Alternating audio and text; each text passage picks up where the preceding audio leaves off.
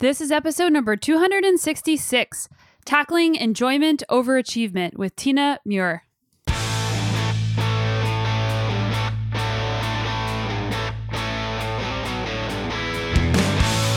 Welcome to the Sonia Looney Show. This is a podcast about how to live a high-performance life, spanning the categories of mindset, plant-based nutrition, and inspiring stories to help you be better every day. You're a whole person with many different facets and interesting things about you rather than one thing. And I've been thinking a lot actually on that note about the buckets we put ourselves into, about how things that we might learn as a child, like I'm not good at this, or I'm never going to be this, because of identities that you were given or identities you were told you didn't have. And then as you grow up, you just continue believing them. But you can change that. And I think about values related to that as well. Like I think for me, like a creative, I always think, well, I'm not creative. But then I have to remind myself, well, actually creating a podcast, creating things that I share out with the community, writing is creative. Like it doesn't have to be you go outside and paint a pretty watercolor in like 45 minutes, you know, but I felt when I was younger that never applied to me. And so I have to constantly like retrain myself to think about it differently. I hope you're having an amazing week, and it's only about to get better after you listen to this amazing episode with Tina Muir. I personally feel at my best whenever I get to have conversations with people or listen to podcasts where people go deeper than just the things that they do. They go into who they are, what makes them tick, and the identity underneath all of it. Today, I got to sit down with somebody that I'm really inspired by, Tina Muir, and she is the CEO of Running for Real, the largest global community of socially engaged runners. She's the host of the Running for Real podcast, which is a collection of podcasts about running, climate emergency, social justice, and a lot of other topics like mindset and courage and getting into the heads of some of the top performers and authors in the world. She also co-hosts the podcast Running Realize with Knox Robinson, which is exploring running culture, but diving into much deeper issues and conversations. And I've really been learning a lot from that one as well. In addition to her professional running career representing Great Britain and Northern Ireland, Tina is recognized for her story of battling 9 years with amenorrhea, or Red S.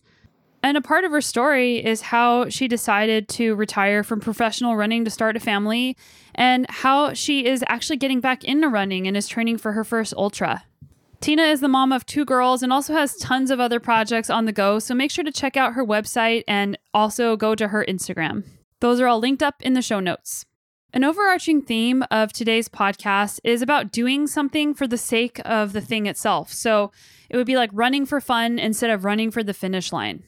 Running for enjoyment instead of recognition. And it's so hard to decouple those things sometimes. One of the things I love about Tina is how honest she is and how comfortable she is being vulnerable. So we talked about some really important topics like burnout, amenorrhea, the evolution of her self-talk. We talked about passion versus compulsion, and we even got into climate change and Running Realize. So I definitely recommend you listen to this episode as we cover a lot, and I think that you'll walk away with some things to think about and to work on.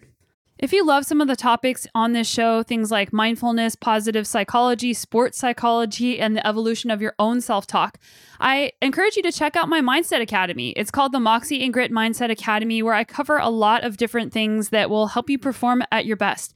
Things like goal setting, things like self-talk, visualization, some different types of breath work, and even how to build confidence for race day. So go to moxieandgrit.com or sonialooney.com and click Mindset Academy to join many, many others who have taken this course and who have progressed in their journey. I've had even people who have taken it to get their double black belt and to help them break past barriers there. I've had people who are race car drivers take this course. So it's been really fun to hear from you. And if you've taken the Moxie and Grit Mindset Academy, I would also love to hear from you. And if you're like, no, that's good, I don't want to go all in on a course, check out my weekly newsletter. It's at sonialooney.com/newsletter. It comes out every Monday, and the topics usually span motivation and mindset, but I also cover other topics as well. I spend a lot of time researching every topic to make sure that I'm bringing you the most up-to-date information. So go to sonialooney.com/newsletter. I love connecting with you, and I'm so glad that you're here. So here is Tina Muir. Tina, welcome to the show. Thanks so much for having me. I'm excited to be here. Before we hit record, I was saying how excited I am to have this conversation because you've been a big inspiration to me, and just the growth that you've had in your life and the way that you're so real and authentic. And just the way that you communicate is so powerful. And I know it's changed so many lives. Well, thank you. That's a huge compliment. And it means a lot. Thank you. Yeah. So there's so many different directions that we could go because you are very well versed in lots of different topics.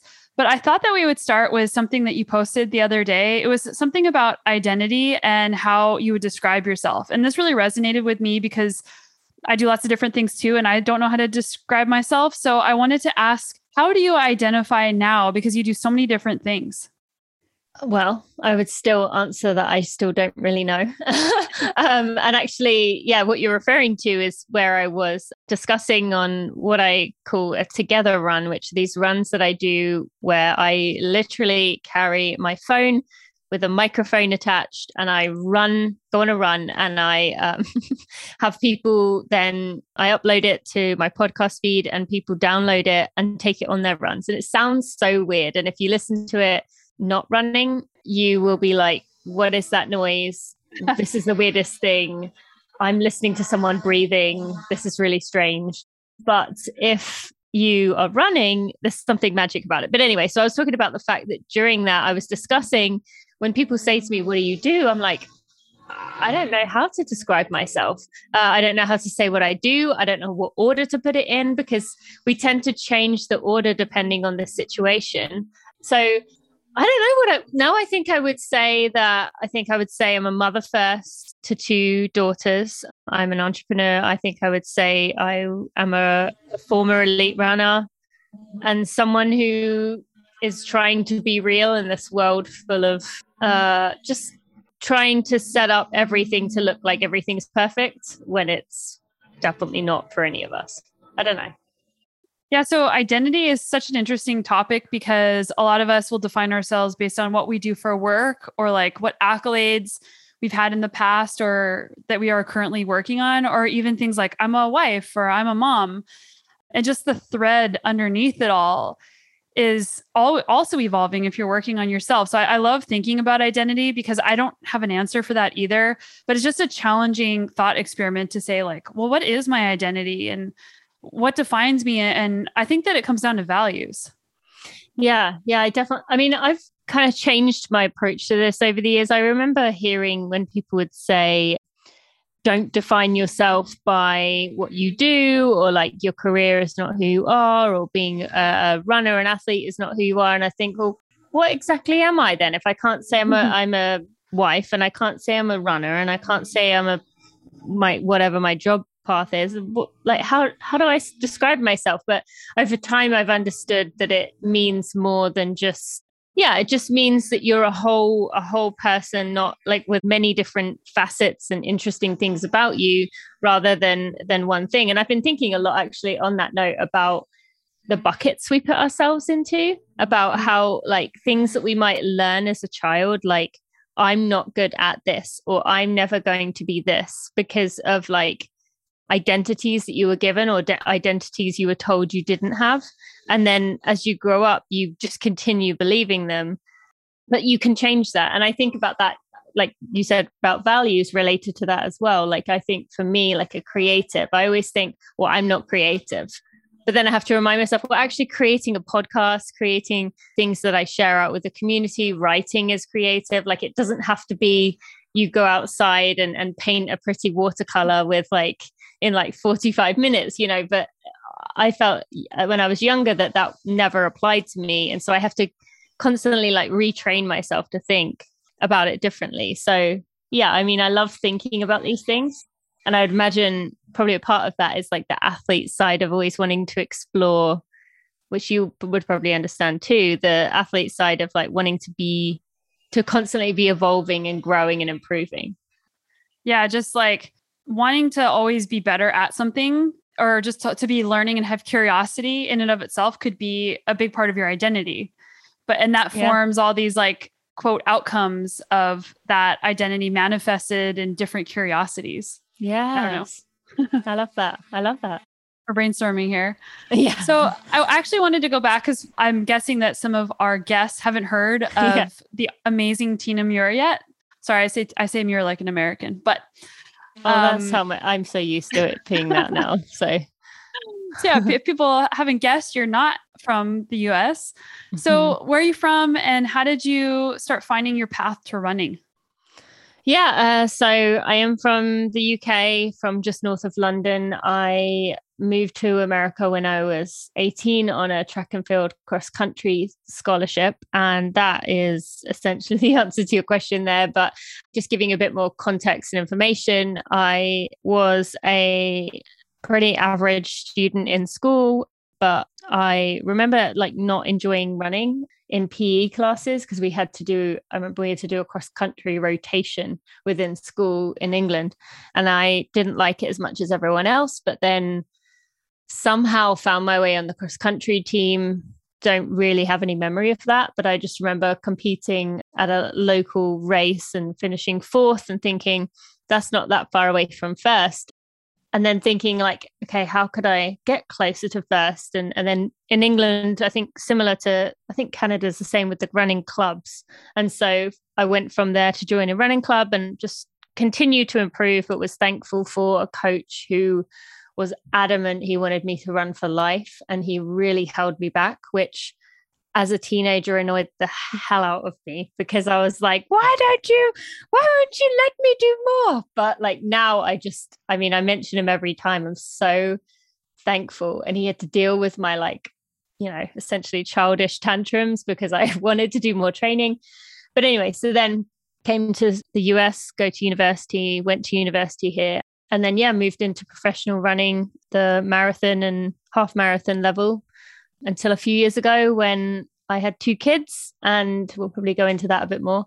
And that transitioned me away from running being everything, my career, my life, to running being an important part of my life, but definitely not the most important anymore. Yeah, I'm excited with all the different directions we can go with that. But the first thing I wanted to ask you about that is you said that you got fourth and you realized, oh, I might be actually good at this. Did you have that realization about anything else in your life before that point? No, not really. I mean, I was good at sports. I would say like I was in the top third of most sports, but this was within a class level or within a grade, I suppose, level.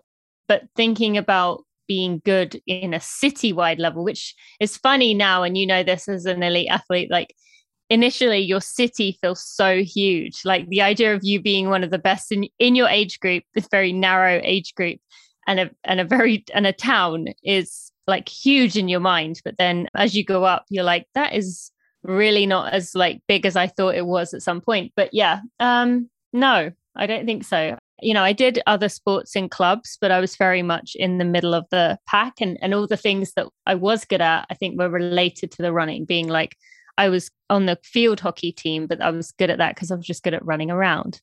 Or I was good at swimming, and that was probably good because of, I think the swimming helped the running to start with. But yeah, I think the running was the first thing I stood out in.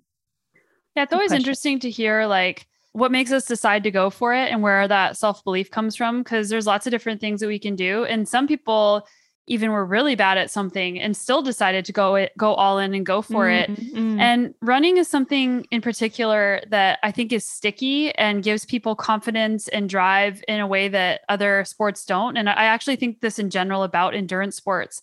And I've tried doing research as to figuring out like what it is about that gives people confidence and drive. What do you think it is?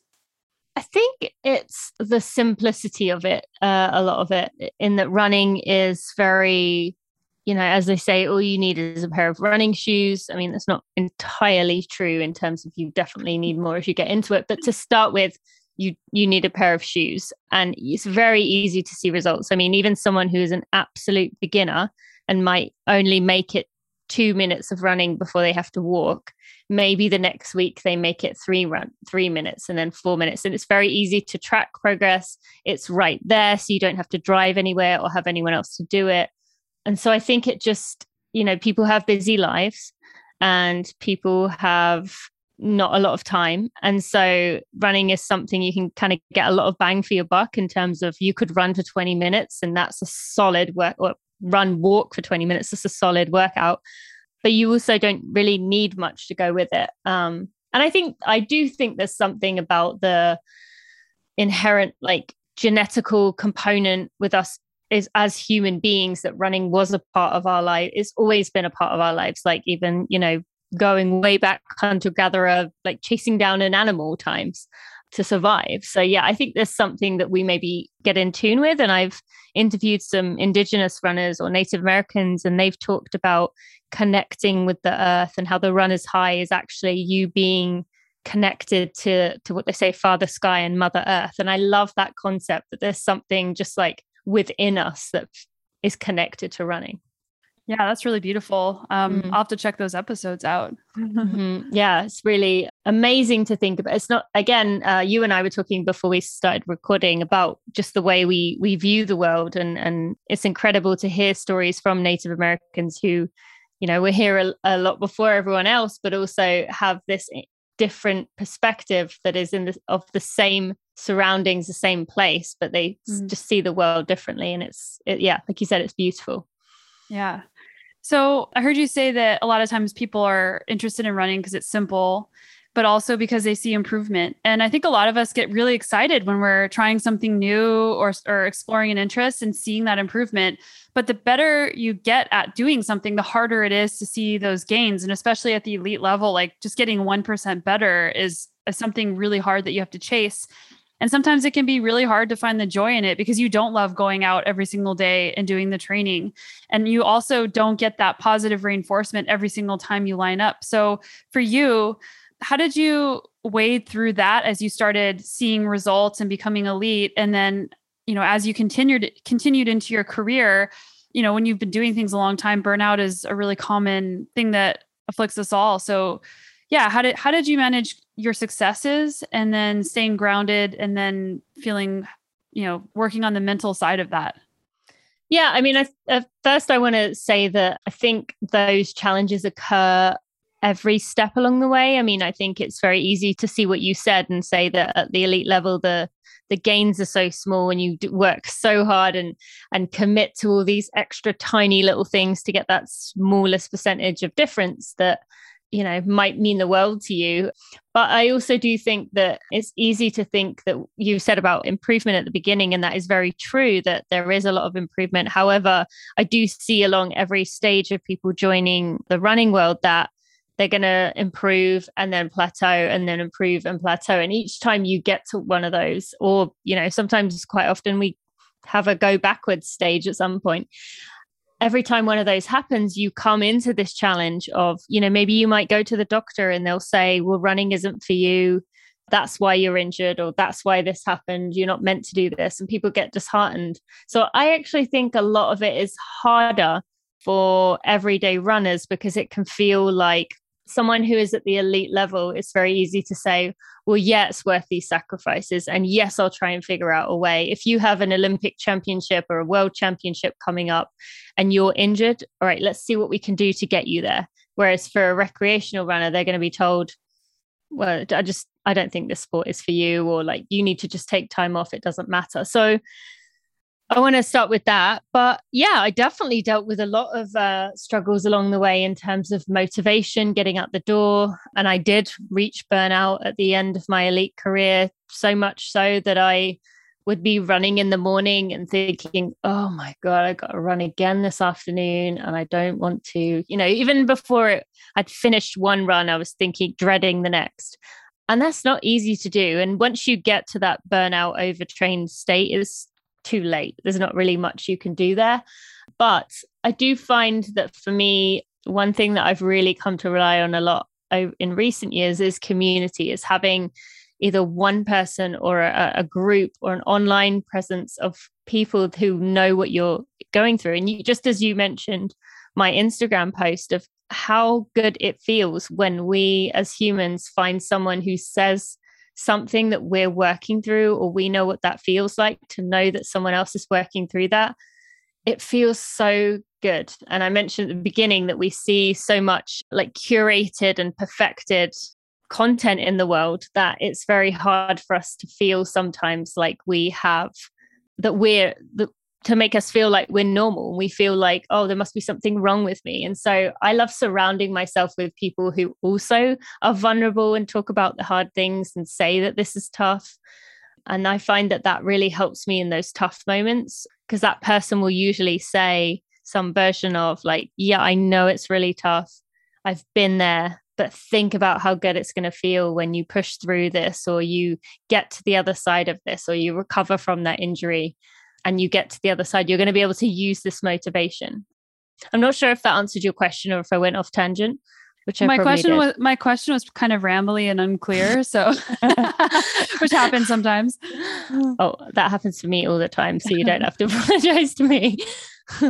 Yeah, like I heard you say vulnerability is really important, especially in a time where a lot of people are putting out a highlight reel and are afraid to show vulnerability. Mm-hmm. And I personally think that it's scary to put the truth out there, but also it makes you more confident and makes you feel more seen. And it also, like you said, helps build community so that people know they aren't alone. So it's actually doing a disservice if you pretend that everything's fine all the time, if you never show the hard days. Mm-hmm. I mean, certainly it's hard to find that balance of, you know, nobody wants to see every single second of your day and every single time you're not feeling right, but, you know, showing a realness. And that's something that I really love about all the work you're doing is it is real. Like that's one of the titles of one of your podcasts is Running for Real, but it is so real. Yeah, thank you. Yes. It's funny that word, like, you know, Running for Real is the name of my company, the podcast, and even my other show, Running Realized has the word real in it. Everything has real, and it's so crazy when you come to think about it, about, you know, people say that to me, oh, you're so real, or thank you for being real. But when you like step back to have that, you're like, wait a minute, what? Like, thank you for being real. It kind of makes you think about what world have we stepped into here, where like things are obviously turned the wrong way around when we're thanking someone for being who they are, or like, admitting that things aren't always as they seem. And I think you're right. There's so much a lack of vulnerability in our world, and being able to say that things are tough. And I think that's a lot of what even is going on in the world in general right now, is that we are so afraid to say, I'm scared about what our world looks like with climate change, or I'm a little freaked out about this, you know, COVID thing, or, you know, I'm scared for my race coming up this weekend. I already feel nervous. And, you know, you're understanding this as a parent as well, but I have a 3-year-old and she just started like preschool or nursery, and you know, she was saying like, my tummy feels weird, and I was like, yeah, my tummy feels a little like butterflies, like I feel a bit nervous too, like with you going, and trying to explain to her that it's okay to say I'm a little nervous or I'm a little scared. And so I'm trying to ingrain that in her early. But yeah, I just wish we saw more vulnerability in our world, and the ability to talk about the ups and the downs, because I think we all connect with, it's not that we are like sick, we like preying on people's misfortune, but it also makes us feel better about ourselves because we see that other people have hard things that they're working through too. Yeah, like I think that a lot of times we're almost taught to repress or push away feelings of being scared or being nervous or showing vulnerability, to use that word again. Mm-hmm. And like it becomes not okay to feel those things. So people just try to pretend that they're not there, and it makes it 100 times or 1,000 times worse whenever we do that. So having this acknowledgement that, hey, I'm feeling this way and it's okay, not I'm feeling this way and it's bad, is a really important and powerful lesson. And that's amazing that you're already teaching your daughter that. Well, thank you. It's something really important to me. And I want to add that, you know, just because I've heard, I'm a big fan of Brene Brown, and she talks a lot about vulnerability, and she says, you know, she is a vulnerability researcher, or vulnerability, whatever the term is, and she hates vulnerability. And I feel very much the same way. Like, even as I'm recording this with you, there's that little voice in my head that's saying, you're messing this up, you're not making sense, you're talking in circles. But like, it's being able to like hear that voice and say, oh, okay, thank you for your input there. I'm not gonna take that advice. I'm doing just fine. But then being able to, like I just did, say that, and say, you know, that sometimes we don't always feel like we're doing what we quote unquote should be doing or what we could be doing or good enough. But yeah, being able to be honest about what you're going through helps people to see, to love you more, because you're not that perfect image that they then feel they have to compete against and compare up to, which makes them feel bad about themselves. So I love that vulnerability allows us to help others feel good about themselves rather than bad about themselves, which is what so much in our world does today. Yeah. And I would also add to that it makes you love yourself more, because it's like, oh yeah, I have, flaws and I'm not perfect. And I have a voice inside my head that's always telling me that I suck and I'm not enough, but that's okay. And I love myself no matter what. And I want to say that we all can say I'm enough no matter what. And I like to say that, but I admit that I don't always feel that, even if I'm trying to tell myself that. Yes, exactly. Exactly. Yeah. So, oh man, just the awareness around that is so important. But I just wanted to take this in the direction, because you've talked about mental skills and self-talk and meditation. So how did this start interweaving into your journey? Because I don't know if this was part of your journey whenever you were an earlier runner, and running seems like a really good vehicle to start learning about yourself. So when did this kind of start for you? You mean in terms of just, like that self-awareness, or Yeah, self-awareness. are you talking about specific? Well, the self-awareness of, oh, I actually might be saying things to myself that aren't serving me. How can I say things differently to myself? And, how can I start having a different perspective on what all of this means? Yeah. There was, I've always been pretty able to talk about my feelings and say how I was kind of maybe, make fun of myself a little bit for things that I was thinking, and say like, I know that's not true, but that's what I'm worried about. And so I've always had that connection with friends to where they appreciated that. But then there's a few moments throughout my like college, university time that stick out to me, being that one was I remember being so nervous my freshman year of college, so first year. I remember being so nervous before races that I just started like absolutely melting down in the race, like almost throwing up before every race. I was just the amount of pressure I was putting on myself was so much that I got sent to a sports psychologist, and he told me, like, what would you tell your 17-year-old daughter, or what would you tell a best friend? And that was a really light bulb moment of like, yeah, I definitely wouldn't say like, you're worthless, you're so, you're going to screw this up, and all those horrible things I was saying to myself. So that helped. In one of my finer moments, or not fine moments, when I was probably a few years into university, and I was just in this stage of obsession with performance and doing the best that I could, that I went to the athletic trainer with a pain that I was having, and he sent me to the doctor, and I got a bone scan or X-ray or an MRI, I can't remember.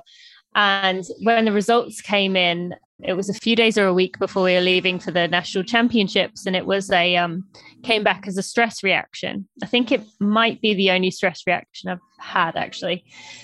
And I crawled under the table in the athletic training office, under the athletic trainer's desk, and just started crying my eyes out, to where he shut me in the room. He ran upstairs to get my coach, because he just was totally clueless as to what to do.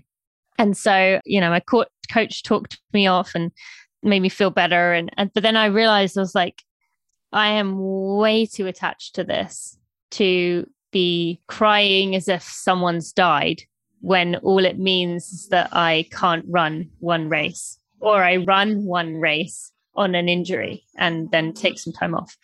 And so I think that was another moment. And then there's just been, other moments that have made me think like, maybe that what that voice is telling you is not the truth, or it's not what it thinks it is. And journaling, you mentioned journaling and meditation. Those have both been big tools I've used, particularly actually journaling, writing a letter to myself. I would always start it very much like, okay, Tina, as if I was giving myself a pep talk. And then by the end, it would turn to like first person of like, you are tough, and you're going to get through this, and you're fine, and you're going to appreciate this. Or sorry, I am going to appreciate this, and I'm going to be stronger, and all that. So I think there's lots of little moments that reminded me of that, but also having tools, like journaling or working with a therapist or a psychologist, which helped a lot as well.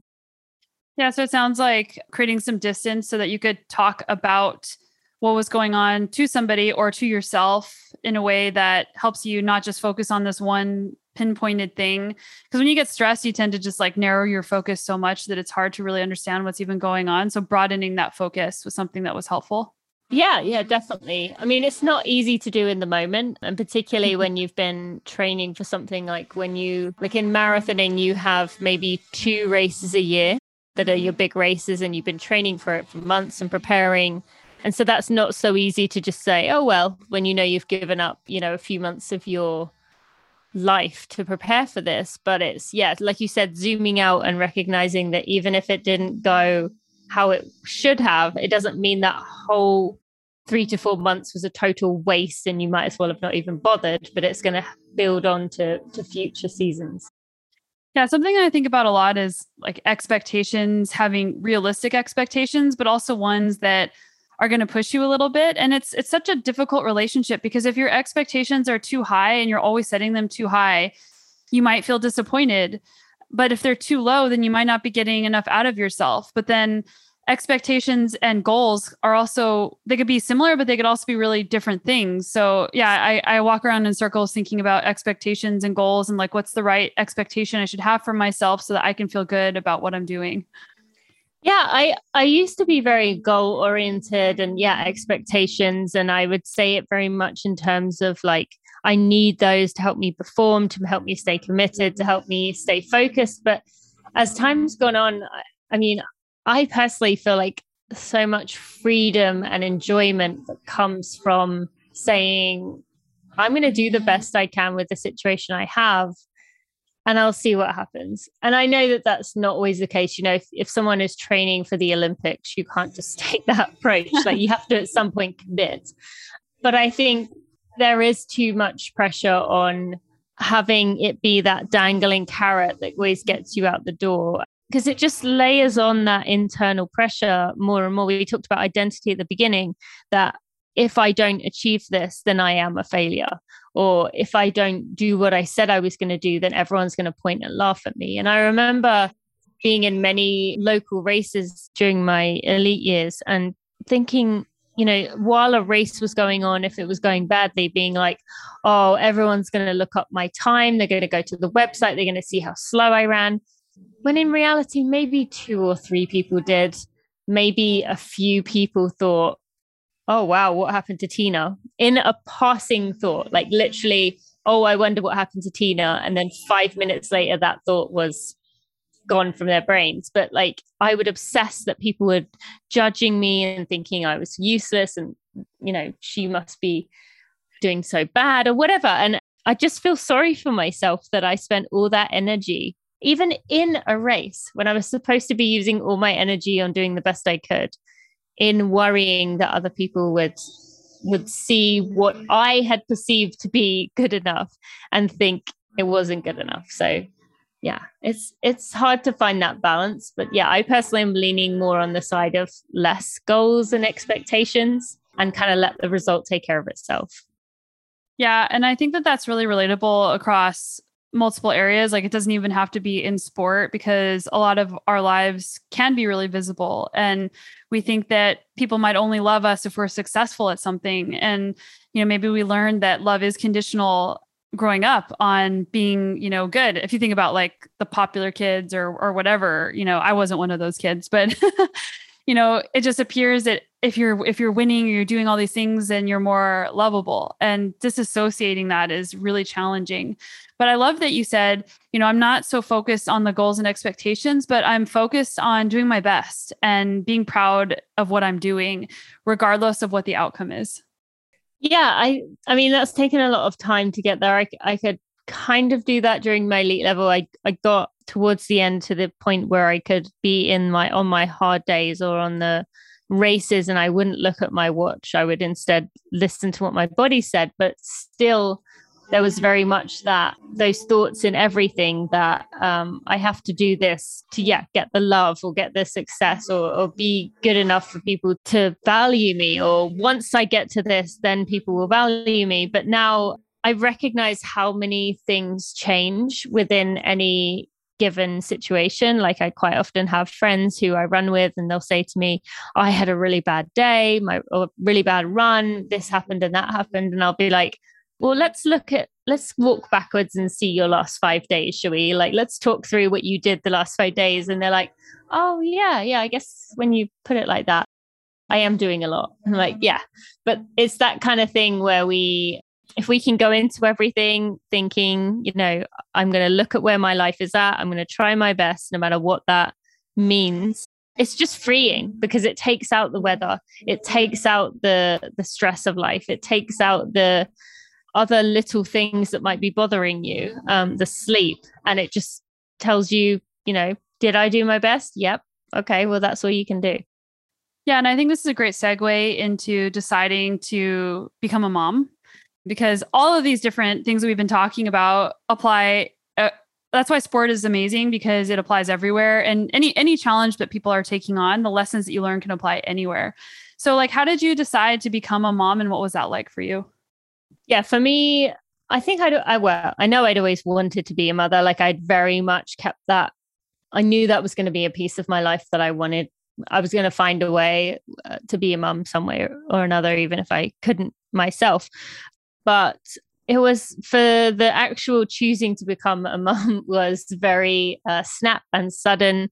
As I mentioned earlier, I'd reached a point of burnout, and I also was dealing with some health issues, being that I hadn't had a period in 9 years. And I was very, very aware of the fact that you can't have a child or you can't give birth to a child if you don't have a period. So it was my sister having a baby combined with burnout, combined with my health issues, that made me a point where like, okay, it's time. I'm done with running. I'll do what I need to do and I'll become a mum. And I was very fortunate to fall pregnant very quickly, like 10 weeks after I stopped running.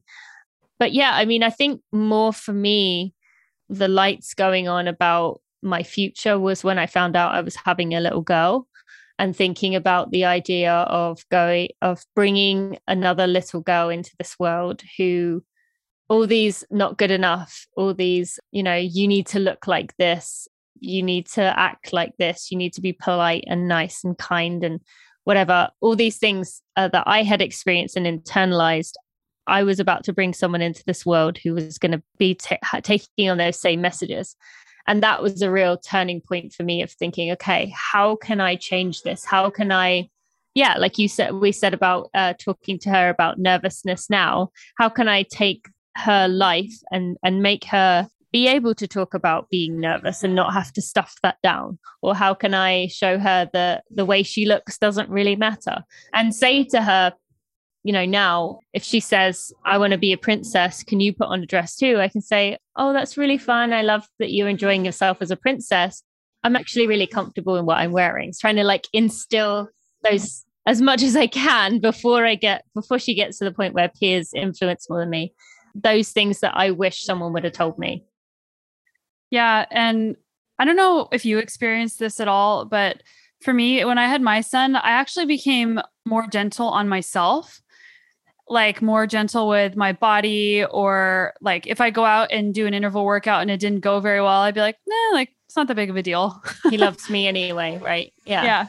Yeah. And that's one thing that's also nice is, I would think the same thing of like, I'd hear people say like, oh, I think of my child and it really motivates me to push myself harder.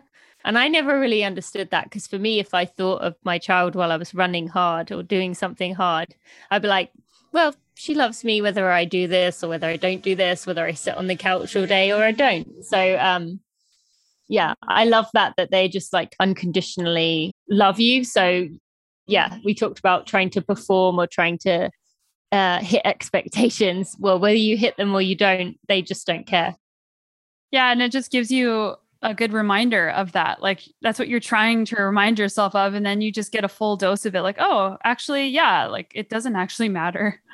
Exactly. And you see it again with with a toddler when they're learning to walk. My second daughter has just started walking, and every time she falls down and gets back up, I'm like, yay, you can do it. But we just don't give ourselves that same grace if we don't make something the first time round, or if we think we fail, we're like, oh, you're useless, you can't do this. Whereas for a kid that age, we're like, come on, keep trying. And again, it's that gentle approach rather than the like berating and expecting that to work. So when did you start your podcast, amidst all of this? Yeah, I actually started at the same time I was trying to get pregnant. I had been hosting a different podcast for a running company, and I'd done pretty well at that and found I enjoyed it. But I very much wanted to, again, get that vulnerability, that honesty from other elite athletes or people I was interviewing, to just not be putting on a front, which is what I think many elite athletes had been trained to do, was tell, like you mentioned earlier, having, or maybe you didn't mention it, it was when we were off air, I think, but having like a perfect response to things, and answers that you already have thought through their answers. And I wanted to have a place where I could ask people and get through to the truth and hear them say that they were struggling. So around that time, I decided, okay, well, if I'm not going to be running, I can still inspire a community, and I can still help people not feel alone and remind them that they are in this together, and be able to say, like, I'm not running right now. And when I did start running again, I was starting maybe not from scratch, but from a place I hadn't known in a long time, like being unfit. And so I could go through it with them and say, it's hard for me right now to run 20 minutes. And so it was a good way to work through the emotions I was going through. Yeah, a clear vision of what brought you joy and purpose and what you were doing. And then you're like, hey, a podcast is a really great way to do that. Yeah, it was before podcasts were definitely like a big thing. But it also was, they were established enough to where I could really jump into it and give it a go. And I love having conversations with people. I love connecting with people. And I'm not really a video person, because again, like video, you have to be thinking through a lot more of what you look like, or what the angle is, and what people, there's just so many other factors to think through. So podcasting was like perfect for me, because I could just have a chat with someone. Yeah. I was just thinking about that, because it's like when the video's on, you're like, oh my gosh, it's a mess behind me, I have to clean it up. Exactly. Yeah. So I'd love to shift gears again and talk about some of these new initiatives that you're passionate about, your podcast, Running Realized, climate change, and also speaking your truth, because I think, especially as females, that's a really challenging thing to approach. Yeah. So going from where I was with the podcast, being able to ask people for their honest answers, I realized that, while I was saying the truth about a lot of elements of my life, there were some things that took over my thoughts on a daily basis. And I was thinking about all the time that I wasn't really talking about publicly, because of fear of being told, stay in your lane, stop talking about those things, get back to talking about what you ate for breakfast, or what, training run you should be doing. But for me, particularly when it comes to the climate emergency, that is always on my mind. Like I'm thinking about in everything I talk about. I mean, it's come through many times here, and rightly so. It's something we should be talking about. But also, you mentioned Running Realized. That's my other podcast I host with Knox Robinson. And we work through kind of challenges within our society. We look at them through a running lens. And even though it's a running podcast, I actually don't think it needs to be for runners, because it's just looking at society and some of the issues in a way that is using running as an example. But the idea is to open up our minds and change our perspective. So we might have like what it's like to be a non-binary person running in a trail race, or we might talk about, like I mentioned, about the Native American runners, what it's like to be a Native American runner and really feel that connection with the earth and the world as a whole. Or to look at what it's like being a mother and trying to compete at the Olympics. So we talk about things that we have a lot of work to do as a society, but we haven't really figured out a solution. And we try and give people key takeaways for things they can do. And that's another part of these projects that I love is that with as much of this as possible, I like to give people actual things they can do right now, because so much of what's going on right now, it feels too big. It feels too out of control for us because we only are this small person. And, you hear about the fossil fuel industry and you're like, okay, but I can't take on the fossil fuel industry. So what am I supposed to do? But if you can give people actionable things they can do within their own life, then it helps us to feel connected to it, but also to, do our part to make a difference. What are some of your favorite actionable things people can do? Well, one that immediately comes to mind climate wise is like offset your travel. As much as you can, try and minimize your flights and travel. But if you do have to travel, there's ways of offsetting, and it's not very expensive, but it's a way of at least doing a small part to change that. Another thing I like is thinking about the way that you cheer for people. Within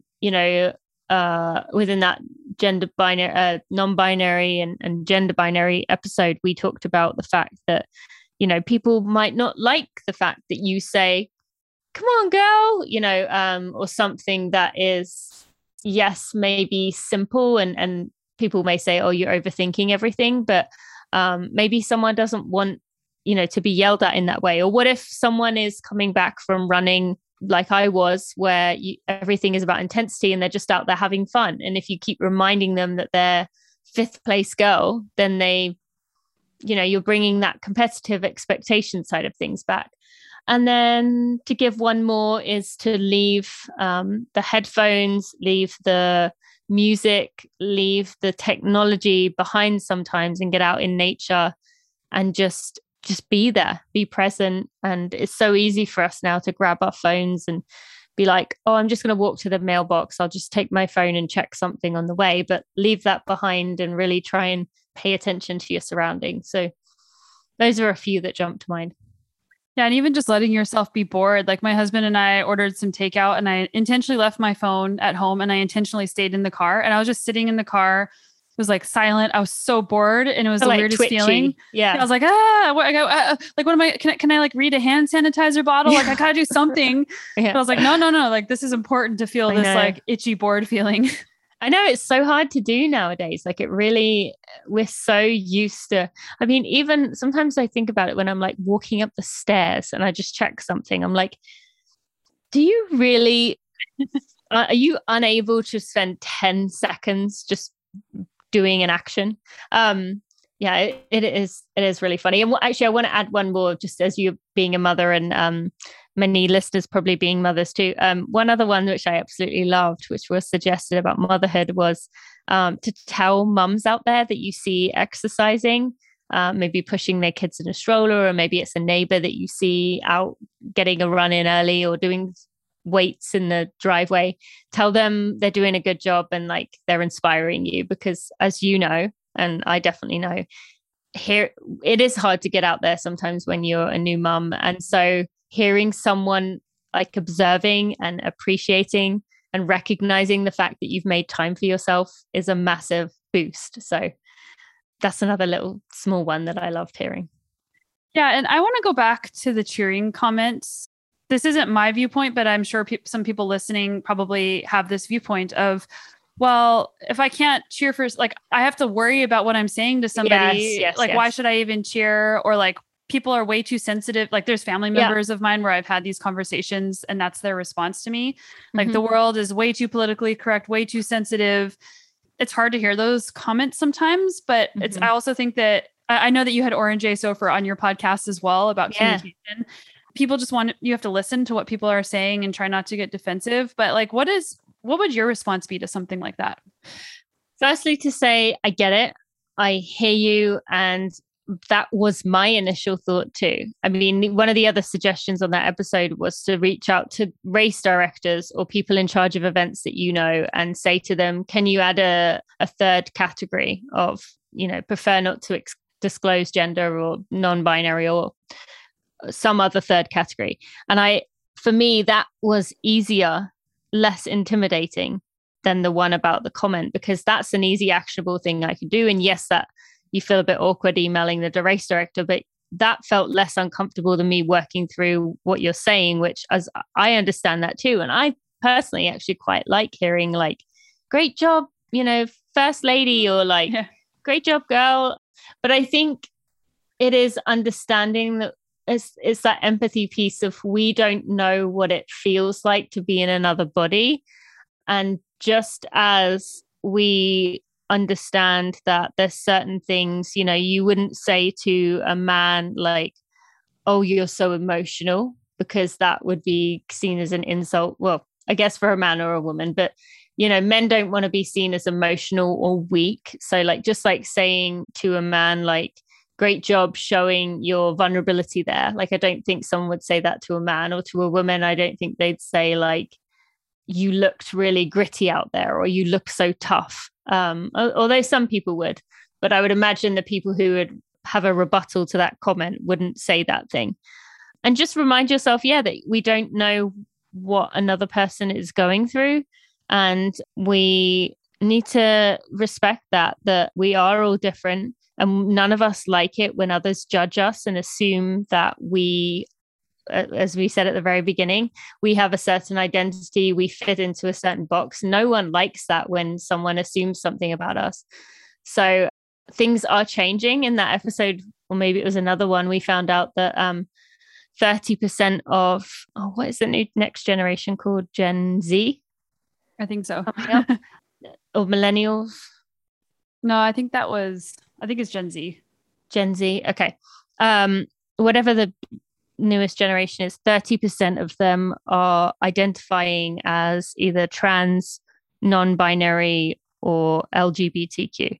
Wow, I had no idea it was 30% that statistic. Yeah. So like, I would also say like, this isn't going anywhere. So you can either really try and put yourself in the shoes of that person, or you're going to find yourself getting worked up and stressed and angry over something you can't control, because at the end of the day, these individuals are the only people that control what they're saying about themselves, just as we can only control what we say about ourselves. Long-winded answer, but I'm not sure, but that's the best I got. Well, I think it goes back to what we were talking about earlier about sitting with your own discomfort, because like, it is uncomfortable when you don't know what to say, or if you screw up and say the wrong thing, or if you just are unaware of what's going on. Like, that isn't a discomfort. And I think sometimes people shrink away from that discomfort because they don't want to feel incompetent. But really, like, trying not to learn also can contribute to you feeling incompetent, because you don't know exactly. I mean, nobody knows exactly what's going on at any given moment. And a lot of times we don't have answers for everything, but just opening your mind and opening the conversation so that you can at least try to understand. I think that's really important. And I think that's a big thing that a lot of us have been working on, especially in the last couple of years.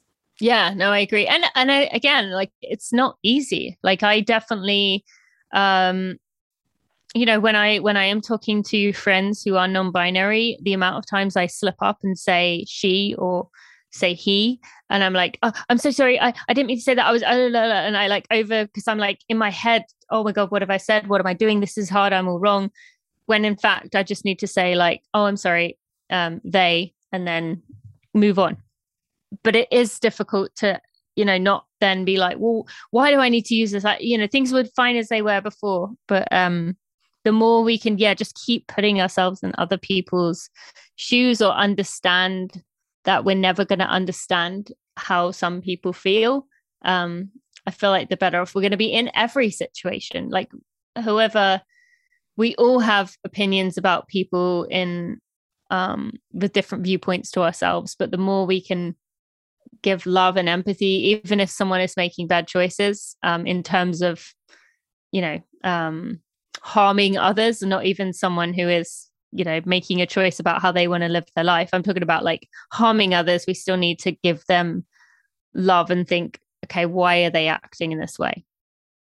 Yeah, man, we could just go on about so many of these topics, and but I'm so glad that you came on the podcast and we talked about so many different things, and there's a lot of food for thought for people. And that's why we do this. It isn't to tell you what to do or tell you that you're right or wrong, but it's just to help bring up some thoughts and maybe some conversations around, the listeners, friends and family, and yeah, maybe even challenge your own views sometimes. Like I know that when I listen to podcasts, it's uncomfortable when I realize like, oh, my views might be like really narrow in this area and I have some work to do. Yes. And I think it's hard to, again, back to that vulnerability thing, it's hard for us to accept that and think that, I mean, we've mentioned so many points of this of, think, well, I've evolved the best, or I know the most, or I read this, and to think that we have that superior viewpoint. But I don't know about you, but I love the idea of continuing to learn and grow and evolve over time. And that's going to mean some of the things that even now that I'm diehard, like this is the right way to do things, probably in 10 years, 15 years, going to be like, well, maybe that wasn't the best choice. So it isn't that, one person knows all the answers. We all are going to be continuing to learn and grow, hopefully. So where can people find all of this amazing information that you're putting out there? And you also have products that you sell on your website too. Yeah, thank you. Well, if someone didn't get enough of rambling and talking in circles, you can find me on social media. My name is Tina Muir, TinaMuir. Running for Real is the name of my primary podcast. And then Running Realized, there's 10 episodes in season 1. And we're in talks about a season 2 right now. So that hopefully will be out early 2022. And yeah, I have some training plans on there, a mental training course, and yeah, just some other products if people are interested. And thank you for the shout out for those. That's appreciated. Well, thanks, Tina. Yeah, thank you so much. I hope you guys enjoyed that podcast. Don't forget to rate, review, and subscribe so that others can find this show as well. And I sincerely appreciate it when you guys share the show with your friends or even on social media, because that helps the show find others. And it also helps my guests see that you're listening and that you're enjoying their interview. I'm with you on this journey of personal growth, adventure, and our mission to be better every day. And I'll see you right back here next week.